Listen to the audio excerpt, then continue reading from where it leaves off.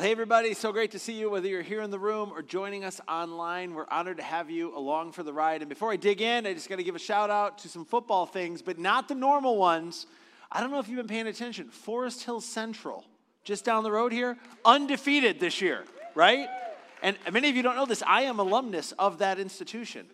And back in '86, well, I could throw a football over the mountain. No, I didn't really. No, anyway, so congratulations to them. And today we get to continue a series that we've called Fighting for Family, that, as I've mentioned the past few weeks, I'm hoping will prepare us for what many people call the most wonderful time of the year, but because of impossible family dynamics, can feel a bit more like the most stressful time of the year. Like for some of us, the thought of another Thanksgiving with them sends chills up our spine, right? And if they're sitting next to you right now, don't nudge them. It's very awkward. But anyway, this series is based on the idea that I'm convinced that with proper expectations, it's actually possible to fight for and not just fight with your family this holiday. And if that sounds too good to be true, I'm just so glad you're here so I can show you what I mean by that. Okay, so to get us going today, I want to make an observation that I think we all can agree with. It goes like this.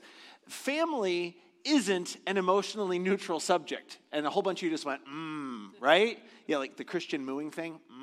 Yeah, right? Because, I mean, like, you think about it, the words father and mother and brother and son and daughter can generate just a surge of emotions. And they really should, because family relationships, well, they can be incredibly complicated.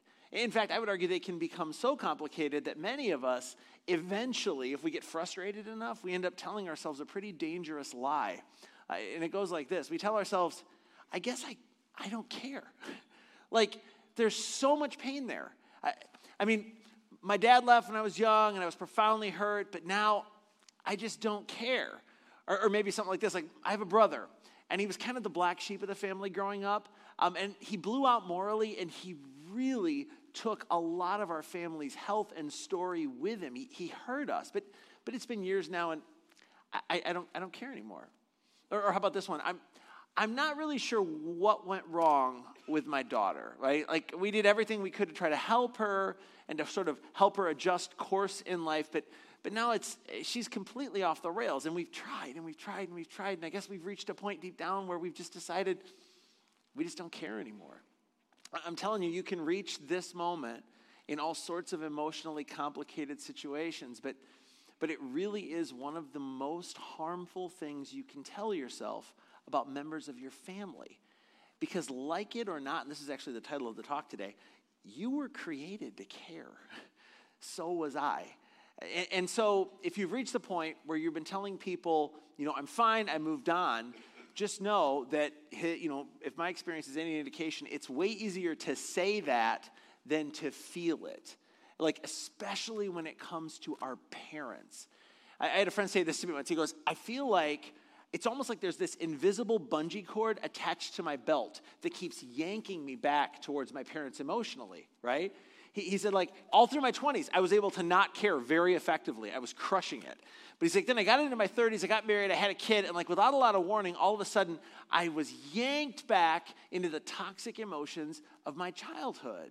And he said, and what's so weird is that my parents aren't even alive anymore. And nonetheless, all this junk and anger came flooding back into my life. And he said, it took me a minute to figure out what was going on. I had to sit with a counselor because what happened was I just woke up and I was frustrated at everybody all the time. Like something was wrong. And he said, and I started looking at like my wife and my kids, and I thought, well, you must be the problem. And they're looking back at me going, dude, what's up with you, right? And deep down, he said, I finally figured out that I thought that I didn't care anymore, but I did care. And I remember looking across the table at Starbucks at him and saying, yeah, you were created to care. This is how we were made. And that's why family relationships, especially those with our parents, can be so, so tricky. So now that said, for the next 2 weeks, so this week and next, I want to talk to you about the power and the potential of reconciliation in your family. And reconciliation, I know it's like a big word. I had to look it up. A big word. Normally, it's used by financial people when they're reconciling books. But I checked with dictionary.com, and there's a more general definition. Here's what the word means. They say to reconcile is to make something compatible. In other words, when you reconcile, you take two incompatible things and make them compatible. And I'm a big word picture guy, visual learner. And so for me, like the best image I could come up with was like a locksmith who takes a blank key and works on it until it fits perfectly into the lock. Like the locksmith reconciles the blank key so that it can open the lock. And that's the sort of thing that I want you to begin to imagine with the most complicated of your family relationships. And what I want to do with our time today is I'm going to specifically lean on those of you who are Christians. Like you'd say, yeah, I'm a Jesus follower. Because for us, there's actually a reason to pursue reconciliation that goes beyond any personal benefit that we may receive. I mean, if you're not a Christian, I'll still encourage you to attempt to reconcile your broken relationships. I think that's always a fight that's worth having. But the reason that we're going to discuss today may not be very compelling to you.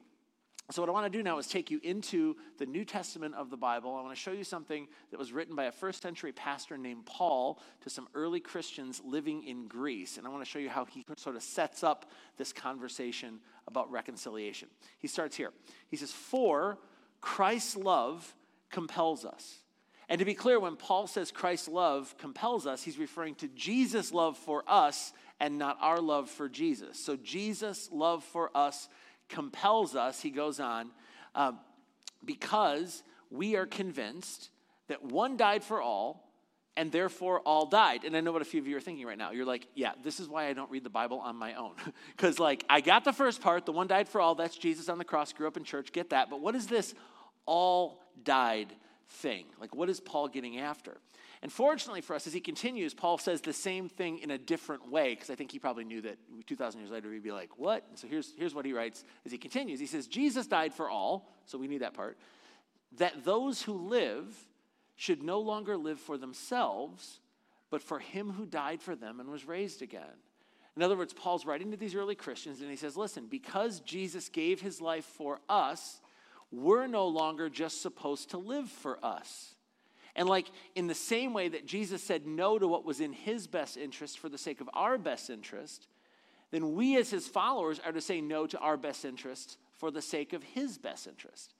And to be fair, that it makes sense, but it raises a great question. It's like, practically speaking, what does Paul mean when he says to live for Jesus? And fortunately, we don't just have this one letter from Paul. He wrote a whole bunch of letters to early Christians. And based on what Paul writes elsewhere, I think it's fair to say that you're living for Jesus whenever you start to do something you don't want to do because of your faith in Jesus. Like it's when your faith in Jesus actually costs you something. Or when you stop doing things that you want to keep doing because of your faith in Jesus. Like when your faith in Jesus makes a real and tangible and observable difference in your life. And Paul writes that the reason that we should say no to us and yes to God is because of Jesus, because of what he did for us. We should be compelled out of sheer gratitude to say yes to him before we even know what he's asking to do. Like you say, yes, Jesus, and then he tells us what we should do. Okay, so now check out what Paul writes a few verses later. He says, all this is from God who reconciled, and there's our word, us to himself through Jesus. In other words, Paul says the reason that Jesus came and died and rose from the dead was for reconciliation, to make two incompatible things compatible, to make us in our sin compatible with our Creator.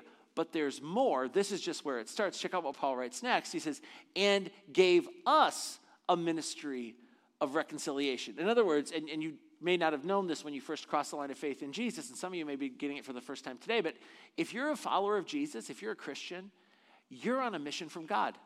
And I know some of you just heard Dan Aykroyd say that, right? Hashtag Blues Brothers, right? Yeah, we're on a mission from God. Like everywhere we go, we're to carry the message of the reconciliation made possible in Jesus. And we are to tell people the good news that no matter what they've done, as incompatible with their Creator as they may feel, they can be reconciled to God through Jesus. Because of Jesus, God will accept them just as they are. Paul says it this way. He said, God was reconciling the world to himself in Christ, not counting people's sins against them. Isn't that incredible news? I mean, because of what Jesus accomplished on the cross, God doesn't count your sins against you.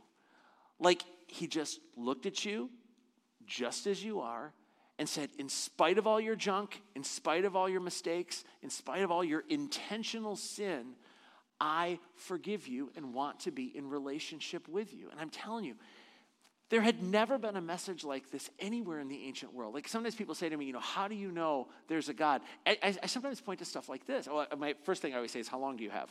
That's just a pastor joke, right? But yeah, but I'm like, you look, there had never been anything like this anywhere in the ancient world. Like, Paul writes to these Christians, like, he wants to grab them by the shirt. So he said, listen, this God is different.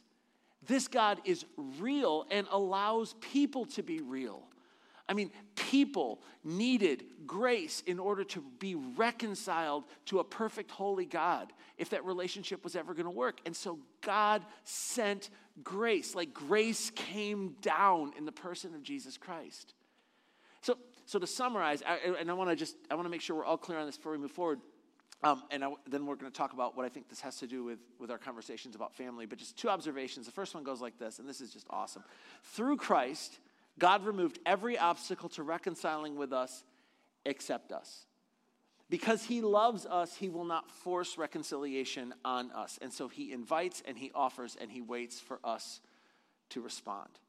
In Christ, two incompatible things were made compatible, and now the only reason that a person wouldn't be reconciled to God is that they don't want to be. He said it more I can say it more personally. This is fun. Check this out.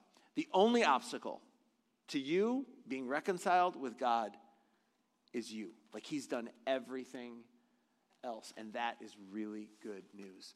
Okay, so now here's where Paul is going. He's about to argue to these early Christians that just as God was the innocent party and they were the guilty party in their broken relationships, and just as in every broken relationship, the innocent party has every right to look at the other person and say, I'm done with you, you hurt me, you stole from me, you embarrassed me, I don't care anymore, I'm writing you off. Paul says, in that same grid, God, the innocent party, looked at us, the guilty party, and said, I'm going to initiate the reconciliation process with you, and I'm going to do it even though nobody would expect me to do it because you don't deserve it. But I love you, and I'm going to do it anyway.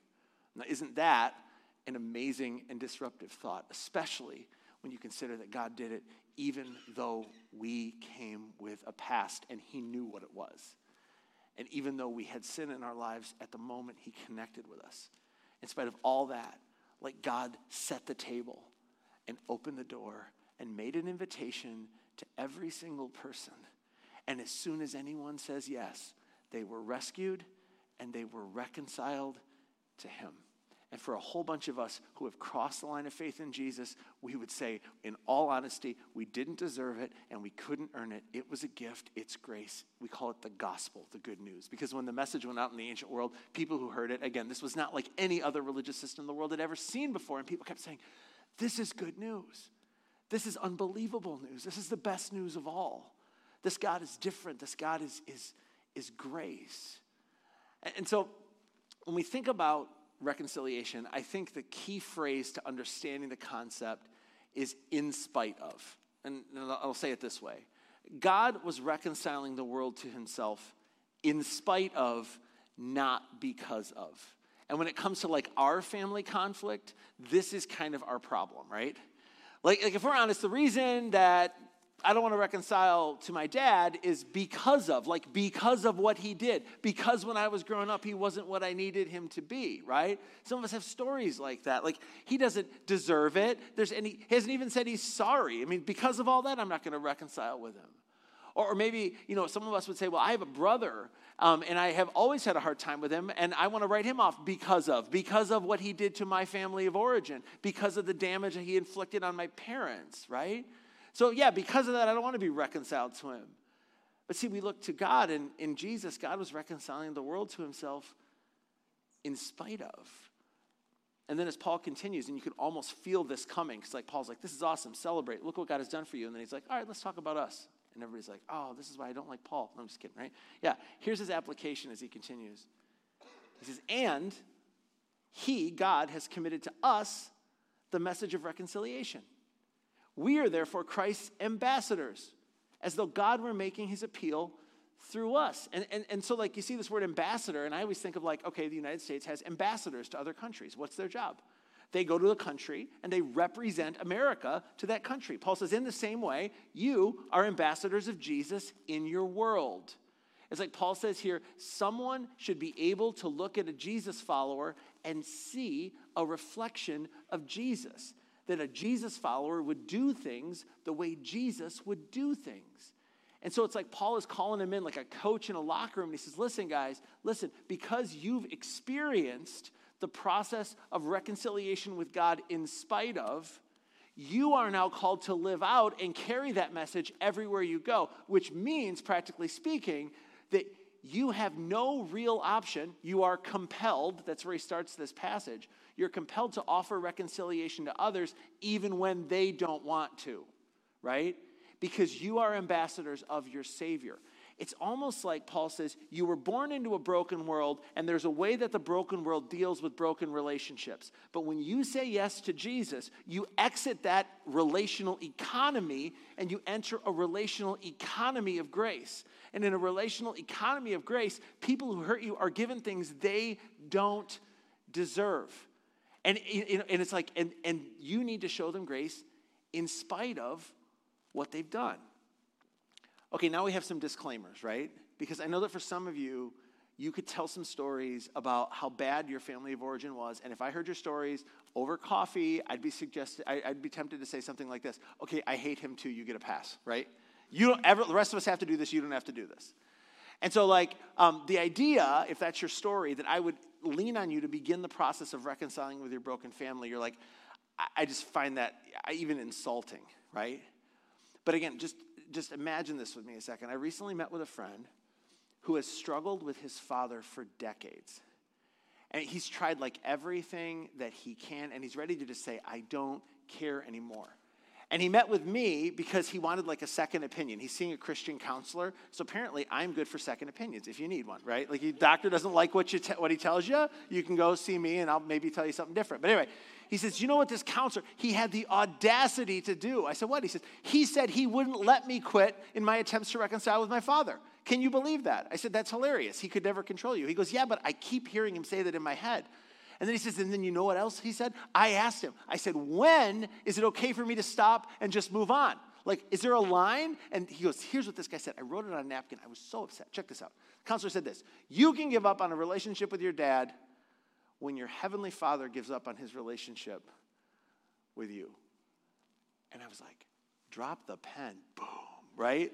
Like, wow, Christian counselor guy. Wow.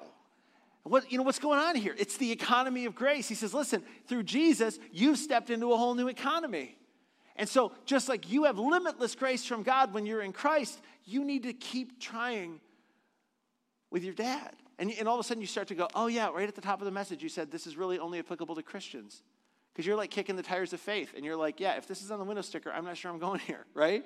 Yeah, but Paul says to these followers of Jesus, listen, when you look at your difficult relationships through the grid of what God did for you in Jesus, it's like you have to start to see the world in a different way. And I know this is tough stuff. And I know there are a ton of objections to this, and a lot of the objections are valid. So in anticipation of a few emails that I'll receive this week, I thought I would all of you get my top 3 objections, okay? Let me tell you what you may be thinking. And the first one goes, and if you want to email me, it's randy@keystones. Okay, here's the first objection. I mean, I would reconcile with my significant, problem, but there are just too many loose ends. It's so complicated. And if that's what you're thinking, here's what I need you to understand. Reconciliation is not about tying up all the loose ends or trying to talk it out one more time. Reconciliation is attempting to move on in spite of. And I know that feels impossible, but I'm telling you, I've done this for a long time. It's not impossible. It's hard, but it's not impossible. And if you'll let yourself go there, you probably can already imagine how you might initiate that process. There are ways. Because again, reconciliation isn't about bringing up the past, and it isn't withholding relationship until the other person admits that they were wrong, because they probably won't. And so if you're like broken with them and you wait until they come to you, repentant on their knees begging for forgiveness, you're going to be waiting a long time. But reconciliation is not about convicting or coercing or changing. It's all about in spite of. And if you think about it, this is again the pattern in the scriptures, because Paul will write in another place, while we were still sinners, Jesus died for us, like in spite of. And so, that's what he says. That's the path. That's the new economy. But again, okay, so this is a good objection, but it's not the only objection. Here's another one you may be thinking. You may be thinking, yeah, but if I re-engage, it will look like I'm condoning their behavior. And I mean, you don't understand my family, but my dad cheated on my mom, they got remarried, and if I go spend time with him and his new wife, my mom will be furious with me because it'll look like I'm condoning their behavior. Or how about this one? If I go hang out with my sister, okay, don't agree with her lifestyle. If I go hang out with my sister, it'll look like I'm condoning her lifestyle. But here's something fun to think about. I thought of this week. This is kind of cool. If you are ever accused of condoning a lifestyle because of your attempts at reconciliation, congratulations. You are more like Jesus than you thought. Because he was constantly being accused by religious leaders of doing just that. He always hang out with tax collectors and sinners, right? And they're like, what's the deal, Jesus? You're like a holy religious guy like us, and you're hanging out with these unholy, irreligious people. And Jesus is like, yeah, because my message is to them, because it's a message of reconciliation and love. It's a message of love in spite of, and grace in spite of. And plus, I mean, if I think about my own journey with this material, there are moments where I have said something like this, and this is not really my problem. This is my excuse. If I'm honest, the hard truth is that often when I don't want to initiate reconciliation, it's because it's uncomfortable. But just think about this. God didn't send his son into the world to condone what we were doing. Not at all. Jesus came full of grace and truth, John tells us. And not 50-50, 100-100. You're like, how does that work? I don't know, it's Jesus. He gets to do that. The rest of us have to wrestle with it, right? But full of grace and truth. So he didn't send his son into the world to condone what we were doing. He sent him to let us know that there is a God who loves us in spite of.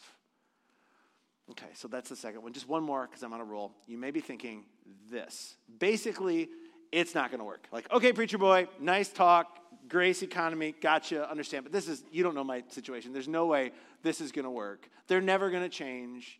And if that's what you're thinking, I need to ask you a question. Who did Jesus die for? Everybody.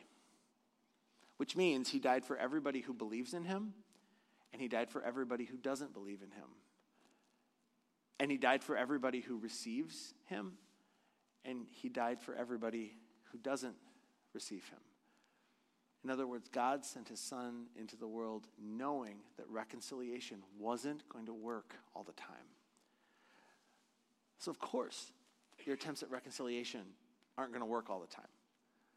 But let me make you a promise. Like, if you extend the invitation to reconciliation, if you reach out to that person, it may not work, but God will work in you. And I'm telling you, that moment of relational tension will become the epicenter of his work in your life. I've seen it over and over and over again. And so now, as some of you listen to this, you already know what you need to do. I mean, your sister has been telling you need to call your dad for years. Or maybe your wife has been telling you need to call your brother, and you've responded with a little too much energy. I don't care. But the energy with which you say, I don't care, betrays the fact that maybe we kind of care, right? And we do care because, again, we were created to care. And so that said, the healthiest thing you could possibly do for you is to recognize, I don't want to care, but I guess I do. And so I just got to ask you, who is your I don't care person? Who is it for you? Mother, father, sister, brother, son, daughter, aunt, uncle. And the question, if you're a Christian, would you be willing to take a step towards that person ahead of this holiday season? You're like, no, that's only a week and a half. That's a terrible homework assignment, right? And, one, I'm not going to be following up with you individually, so if you don't, whatever. But two, I'm telling you, if you wait, you won't get to it. Because this series runs through next week, and we're going to do kind of a part 2 on reconciliation. And then we're going into some really exciting stuff on the holidays that I want to share with you. And you're going to be like, yeah, that great family series. But this is your moment, right? If you're a Christian, would you be willing to take a step towards them before the holiday season starts, especially if you're going to spend time with them over the holiday season? You approach them with humility and love and grace, and I'm telling you, most of the time, it's not going to be a venomous response. And if it is, then there's a toxic thing going on there, and you need to, respect your counselor's advice to have boundaries, and okay, fine, love you from a distance. There you go, right? But would you think about doing for that person what your Heavenly Father did for you? And again, not re-engaging abusive relationships where you've been the victim, but somebody who really does need to see you move towards them in grace. I guess I'm talking to those of us who, if we're honest, have been hiding behind kind of lame excuses and wounded pride. If we're honest, we're just mad, we're angry, and we've tried not to care, but again, we were created to care. And so because of Jesus, just my encouragement, would you consider making a move towards reconciliation? Because I'm telling you, understanding that reality is another step we can take to fight for and not just with our family. So with that, I want to invite you to stand if you're here in the room. I'll close our time in prayer. And again, next week we're going to revisit this topic and get super practical. What do you want to do, specifically to pursue reconciliation? And if you've come into this space and you just need someone to pray with you, under the screen to my left, actually it's my right, your left. Anyway, that screen, there'll be some volunteers that would love to meet with you and pray with you. But let's close our time together. Heavenly Father, we celebrate you as the God of grace, who meets us in our sin, who meets us in a situation from which we are incapable of rescuing ourselves, and you make a way. And for that, we are forever grateful. Thank you for the gift that we receive, and then thank you for the encouragement to pass that same gift on to other undeserving people. I pray that your Spirit would be at work in us as we consider what to do with what we've heard, and I pray that you give us courage if we sense you leading us to take a step towards someone with whom we desire reconciliation in spite of. But for today, we thank you. We thank you for loving us. We thank you for seeing potential in us to be like Jesus. We thank you for the grace in which we stand. We thank you for the cross and all it means. We thank you for the empty tomb and the future that it promises. And I ask for your grace and your peace to be on us all. In the name of your Son, our Savior, Jesus Christ, we pray. And everyone said, amen. It's good to be with you, friends. We'll see you next week for part 4 of Fighting for Family.